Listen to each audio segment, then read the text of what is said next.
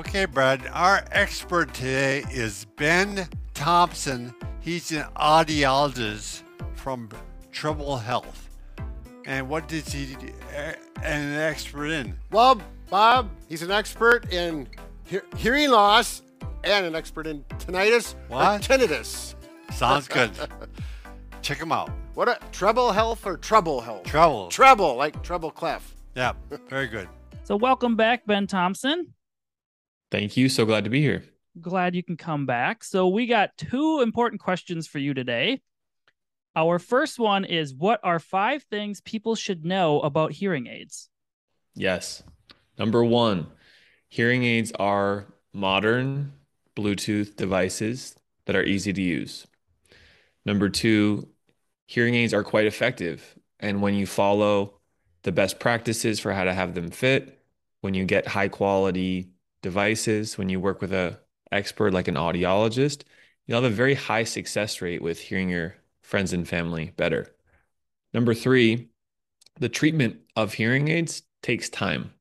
The brain needs typically between 2 and 4 weeks to adapt and adjust to the new sounds. And through this process, which is called neuroplasticity, your brain will start to hear things and your ears will start to hear things a lot better after a few weeks of using hearing aids.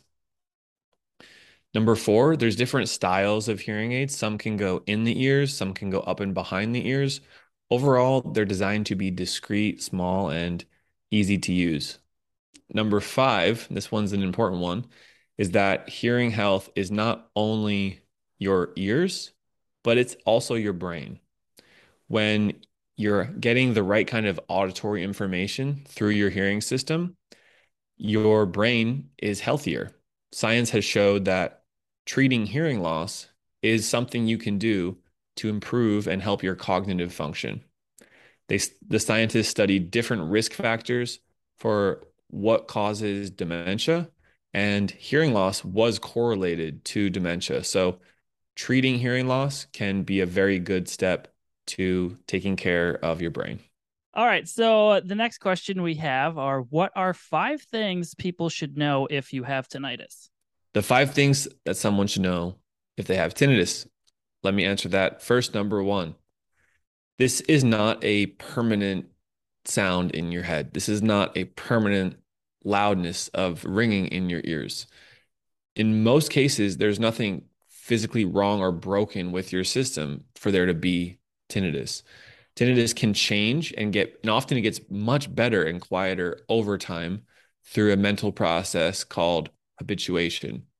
This is a form of neuroplasticity where your auditory brain can rewire and change. So don't be scared. The loudness in your ears or the ringing sound in your ears, it doesn't have to be there. And hopefully it won't be there for very long. The second thing to know if you have tinnitus is to ask yourself, what is the cause? We want you to get a hearing test. We want you to get an evaluation by an ear, nose, and throat ENT doctor to rule out any physical or medical causes to your tinnitus, especially if you're hearing it only in one ear or it came on suddenly, then we want to get it checked out. And depending on the cause, we have treatments that can reduce and improve the tinnitus over time. Number 3 here, the best professional to help you with tinnitus, in my opinion, is an audiologist. We understand the hearing component. We understand the mental health and psychology component, as well as holistic alternative approaches. All this together helps someone reduce tinnitus. The 4th important thing to know here for tinnitus is that when you use sound therapy, you're very likely to treat and reduce this condition.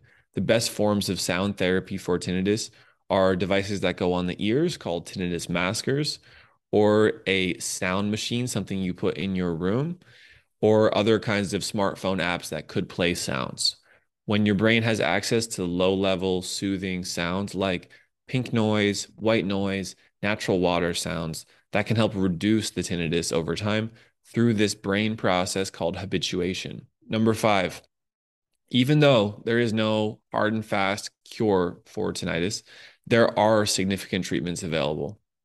And those include tinnitus retraining therapy, cognitive behavioral therapy, using sound as sound therapy, When we do all of this together through a systematic approach, we have a very high effectiveness rate to reduce tinnitus. So even though there's no cure, there's a lot of research going on.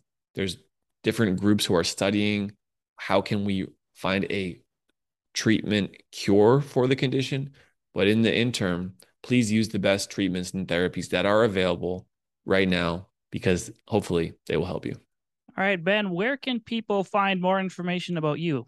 To find more information about me, you can go number one to my YouTube channel, which I started in 2020 at the beginning of the pandemic from my bedroom in the San Francisco area. Now to date, we have 35,000 subscribers focused on tinnitus and hearing loss. If you're looking for medical devices or online services for tinnitus or hearing loss, my brother, who's also an audiologist, and we started a telehealth company called Treble Health, and you can reach out to us to have a free consultation through there. Perfect. Well, thank you for joining us again. My pleasure. Hope this goes well, and thanks everyone for watching.